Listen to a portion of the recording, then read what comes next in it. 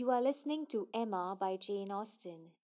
This audiobook is brought to you by Kriti and is narrated by Elma de Mello.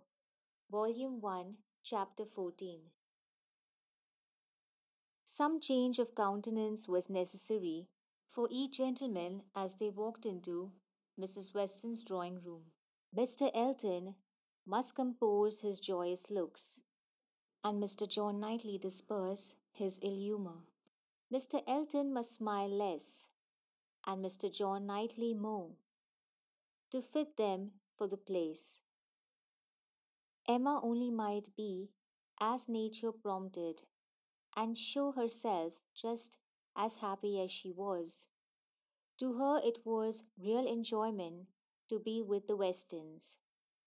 Mr. Weston was a great favourite, and there was not a creature in the world to whom she spoke with such unreserve as to his wife, not any one to whom she related with such conviction of being listened to and understood, of being always interesting and always intelligible. The little affairs, arrangements, perplexities, and pleasures of her father and herself. She could tell nothing of Hartfield, in which Mrs. Weston had not a lively concern, and half an hour's uninterrupted communication of all those little matters on which the daily happiness of private life depends, was one of the first gratifications of each. This was a pleasure which perhaps the whole day's visit might not afford, which certainly did not belong to the present half hour.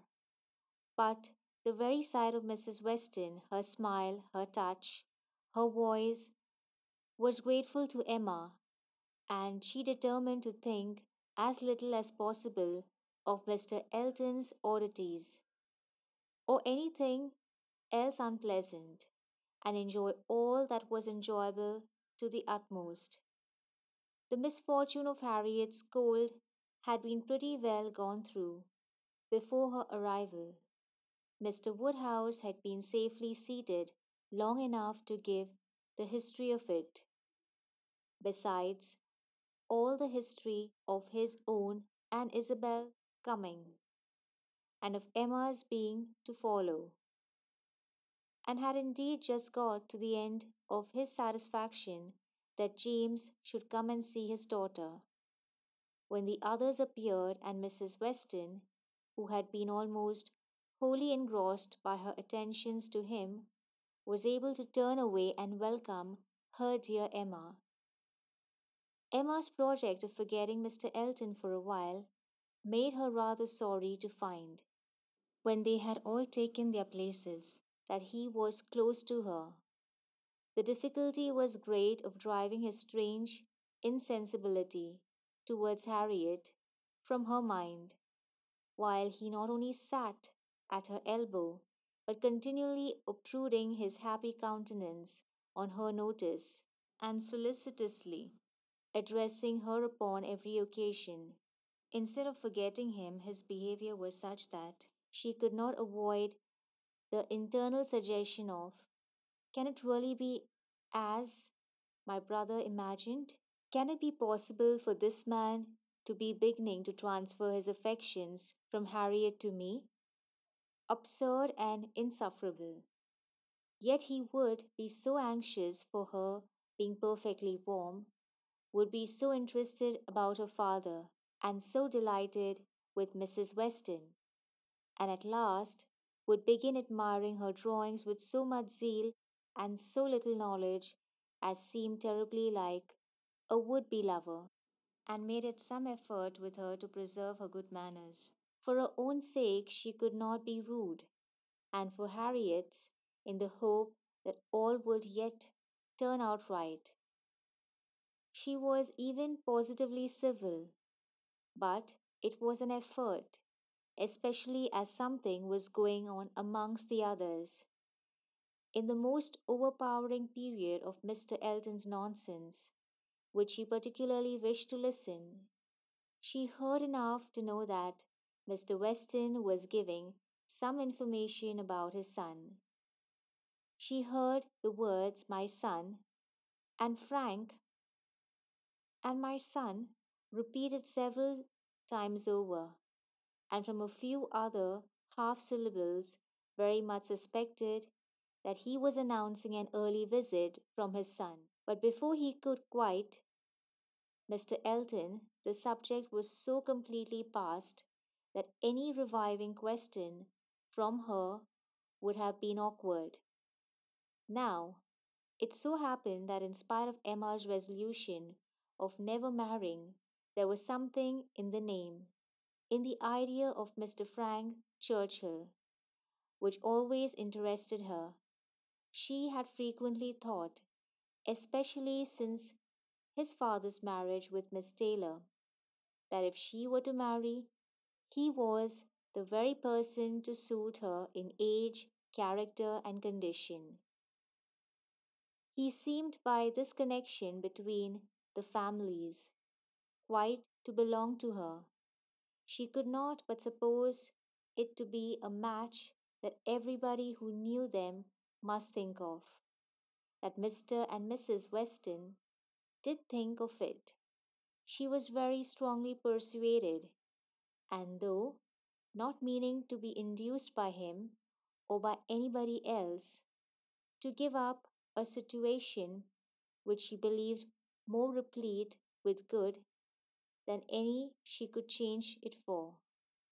She had a great curiosity to see him, a decided intention of finding him pleasant, of being liked by him to a certain degree, and a sort of pleasure in the idea of their being coupled in their friends' imaginations. With such sensations, Mr. Elton's civilities were dreadfully ill timed, but she had the comfort of appearing very polite, while feeling very cross, and of thinking that the rest of the visit could not possibly pass without bringing forward the same information again, or the substance of it, from the open hearted Mr. Weston. So it proved, for when happily released from Mr. Elton and seated by Mr. Weston at dinner, he made use of the very first interval in the cares of hospitality, the very first leisure from the saddle of mutton, to say to her, we want only two more to be just the right number.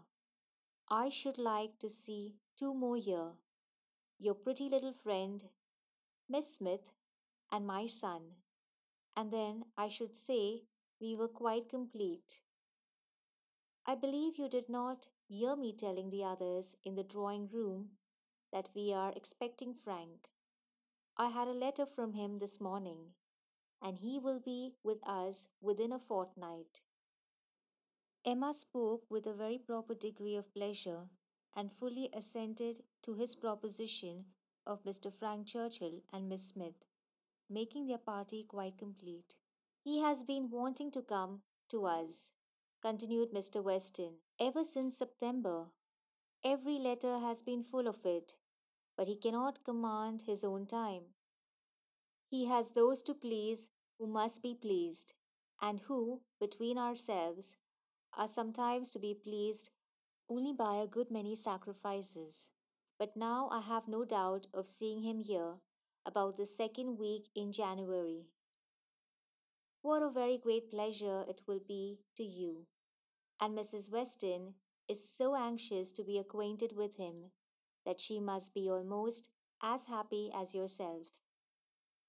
Yes, she would be, but that she thinks there will be another put off. She does not depend upon his coming so much as I do, but she does not know the party so well as I do. The case you see is, but this is quite between ourselves, I did not mention a syllable of it in the other room. There are secrets in all families, you know. The case is that a party of friends are invited to pay a visit at Enscombe in January, and that Frank's coming depends upon their being put off. If they are not put off, he cannot stir. But I know they will because it is a family that a certain lady of some consequence at Enscombe has a particular dislike to, and though it is thought necessary to invite them once in 2 or 3 years, they always are put off when it comes to the point. I have not the smallest doubt of the issue. I am as confident of seeing Frank here before the middle of January as I am of being here myself. But your good friend there, nodding towards the upper end of the table, has so few vagaries herself and has been so little used to them at Hartfield that she cannot calculate on their effects, and I have been long in the practice of doing. I am sorry there should be anything like doubt in this case, replied Emma, but am disposed to side with you. Mr. Weston, if you think he will come, I shall think so too, for you know Enscombe. Yes, I have some right to that knowledge, though I've never been at the place in my life. She is an odd woman, but I never allow myself to speak ill of her on Frank's account, for I do believe her to be very fond of him. I used to think she was not capable of being fond of anybody except herself, but she has always been kind to him, in her way allowing for little whims and caprices, and expecting everything to be as she likes. And it is no small credit, in my opinion, to him that she could excite such an affection, for though I would not say it to anybody else, she has no more heart than a stone to people in general, and the devil of a temper. Emma liked the subject so well that she began upon it. To Mrs. Weston, very soon after their moving into the drawing room, wishing her joy, yet observing that she knew the first meeting must be rather alarming. Mrs. Weston agreed to it, but added that she should be very glad to be secure of undergoing the anxiety of a first meeting at the time talked of, for I cannot depend upon his coming. I cannot be so sanguine as Mr. Weston. I am very much afraid that it will all end in nothing. Mr. Weston, I dare say, has been telling you exactly how the matter stands. Yes, it seems to depend upon nothing but the ill humour of Mrs. Churchill, which I imagine to be the most certain thing in the world. My Emma, replied Mrs. Weston, smiling, what is the certainty of caprice? Then turning to Isabel, who had not been attending before. You must know, my dear Mrs. Knightley, that we are by no means so sure of seeing Mr. Frank Churchill. In my opinion, as his father thinks, it depends entirely upon his aunt's spirits and pleasure, in short, upon her temper. To you, to my two daughters, I may venture on the truth. Mrs. Churchill rules at Enscombe, and is a very odd tempered woman, and his coming now depends upon her being willing to spare him. Oh, Mrs. Churchill, everybody knows Mrs. Churchill, replied Isabel, and I'm sure I never think of that poor young man without the great compassion. To be constantly living with an ill tempered person must be dreadful. It is what we happily have never known anything of. But it must be a life of misery. What a blessing that she never had any children. Poor little creatures, how unhappy she would have made them. Emma wished she had been alone with Mrs. Weston. She should then have heard more. Mrs. Weston would speak to her with a degree of unreserve which she would not hazard with Isabel, and she really believed would scarcely try to conceal anything relative to the Churchills from her, excepting those views on the young man, of which her own imagination had already given her such instinctive knowledge. But at present there was nothing more to be said. Mr. Woodhouse very soon followed them into the drawing room. To be sitting long after dinner was a confinement that he could not endure. Neither wine nor conversation was anything to him, and gladly did he move to those with whom he was always comfortable. While he talked to Isabel, however, Emma found an opportunity of saying, "And so you do not consider this visit from your son as by any means certain. I am sorry for it.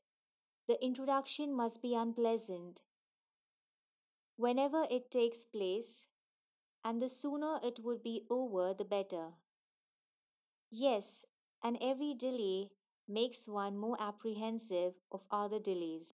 Even if this family, the Braithwaites, are put off, I am still afraid that some excuse may be found for disappointing us. I cannot bear to imagine any reluctance on his side, but I am sure there is a great wish on the Churchills to keep to themselves. There is jealousy. They are jealous even of his regard for his father.